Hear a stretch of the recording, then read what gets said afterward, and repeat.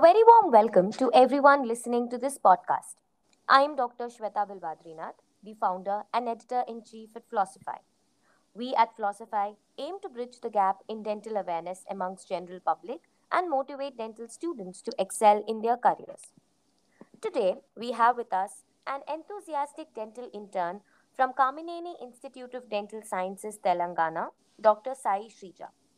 She has always been passionate about dentistry and currently is showing her undivided attention towards research work funded by the ICMR.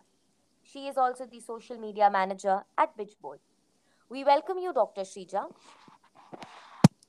Hello, everyone. You're listening to Dr. Sai Sreeja on Flossify Dental Podcast. Hope everyone's doing good and staying safe. Let's get started with today's podcast, where I'm going to be your mythbuster as I'm going to debunk some common myths in dentistry. When we are talking about myths, it's necessary to make people understand what exactly a myth is, and it is something which is far different from the fact. I would like to share an anecdote to break down what exactly a myth can be. So one day I was watching a random movie on television with my grandmother, and there was a scene where a bull was running behind the heroine. I didn't find any reason for that attack by the bull. I was surprised and asked my grandmother, why is that bull running crazy behind the heroine? She says that lady is wearing a red sari and bulls get angry or tend to attack people wearing red color clothes or in general when they see red color. I was curious enough to Google it back and found out that the bulls are green red colorblind, and during the bull fights, it's actually the movement of the cape that matadors do that triggers the bull. In the same way, there are myths in dentistry which are often believed very strongly by people, and this is affecting the individual's oral health in different ways. Dental myths build certain misconceptions in people's head and further creates a negative attitude towards a dental treatment, and there is a need to be addressed. So one day, there was this patient who came up with a complaint of severe pain in the upper back tooth region, and it was radiating, which was causing him severe headache. After examination, I decided that the tooth should be extracted because it was severely damaged and infected, and there was no chance to save the tooth. But the patient was reluctant towards the treatment as he was strongly believing that there might be an effect to his eye leading to vision issues and further causing blindness if we extract the tooth. Will extraction affect the function of eye and compromise our vision? This is a big no. This is the most common myth that many believe. People have this misconception because the pain and swelling of an upper tooth radiates towards the cheekbones and lower portion of the eyes. And also, when the anesthetic is injected to extract the upper teeth, there is a possible numbness in the lower eyelid. The other possible reason I can think about such outrageous beliefs may be due to the fact that dental treatments, especially extractions, were most commonly planned in the elderly or aged in the past. It's after such visits to a professional like a dentist that the patient becomes aware about health and suddenly become conscious about their well-being. This is how out of nowhere they become aware of blurring of the vision or other visual changes, which is common in old age like cataract, etc., which they eventually blame the dental extraction because the only procedure that got near the eye region was a tooth extraction. In fact, the nerve which is responsible for vision and the nerve which innervates our teeth are completely different, and it has nothing to do with the vision or blindness. Extraction is absolutely safe for the eye, and there is no possible link between them. Should pregnant mothers avoid a dentist? Absolutely no.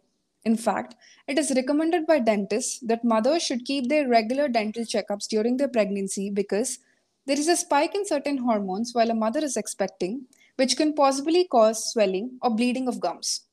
Most importantly, the second trimester is safe for pregnant mothers for any tooth extractions or dental surgeries.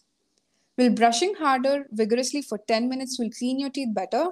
Here, I will break this down for you. Brushing harder is counterproductive. The harder you brush, the more trauma the tooth enamel and gum tissue endures. It can eventually lead to other problems such as gum recession, abrasion, which can lead to dental sensitivity. All you need to do is brush gently for 2 minutes, twice daily, with a soft bristle brush.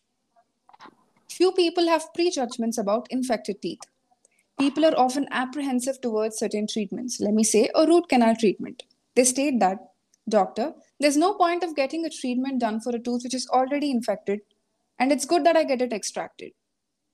They believe that every tooth which is infected will be subjected to extraction. No, this is not true. We, the dentists, prefer to save and preserve the tooth rather than pulling it out. Let's say you have an expensive tech product with you which is not working currently and it will function better only when you repair it. Would you really prefer abandoning it when it can work better if you repair the defects? No, right? The same thing applies to your teeth. Even though your teeth are infected, there are certain treatments to treat the source of infection or the defect in your teeth. On the other side, however, if the tooth is severely damaged, then extraction may be needed. Do you think sugar free sodas are good for your teeth? You're wrong if you say yes. Even without the sugar, the acidity of soda can still be very damaging to your teeth enamel because the average pH of water falls around 7 and the pH of this diet soda sit around a level of 2 or 3, which is incredibly acidic to your teeth. It's not only sugars that cause cavities. The sticky food like starches attracts the bacteria to thrive on and around teeth, and further this bacteria produce an acid compound that promotes tooth decay. It's better and it is suggested to rinse your mouth after every meal to reduce acid and plaque buildup. Do you think yellow teeth are not healthy? No, they are. Don't be in a false assumption that white teeth are healthy teeth. Natural color of the teeth changes from person to person. The teeth are considered unhealthy if the color is attributed to plaque buildup or staining. Only the color of your teeth doesn't judge your overall oral health. Do you think oral health is not connected to your body? No. They have a complicated relationship but yet dreadful consequences. Oral health is overall health. Your mouth is a home for numerous bacteria which can be beneficial and harmful.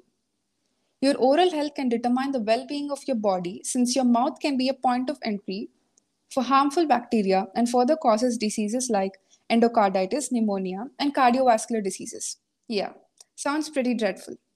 And I would also like to point out that bleeding gums are not normal.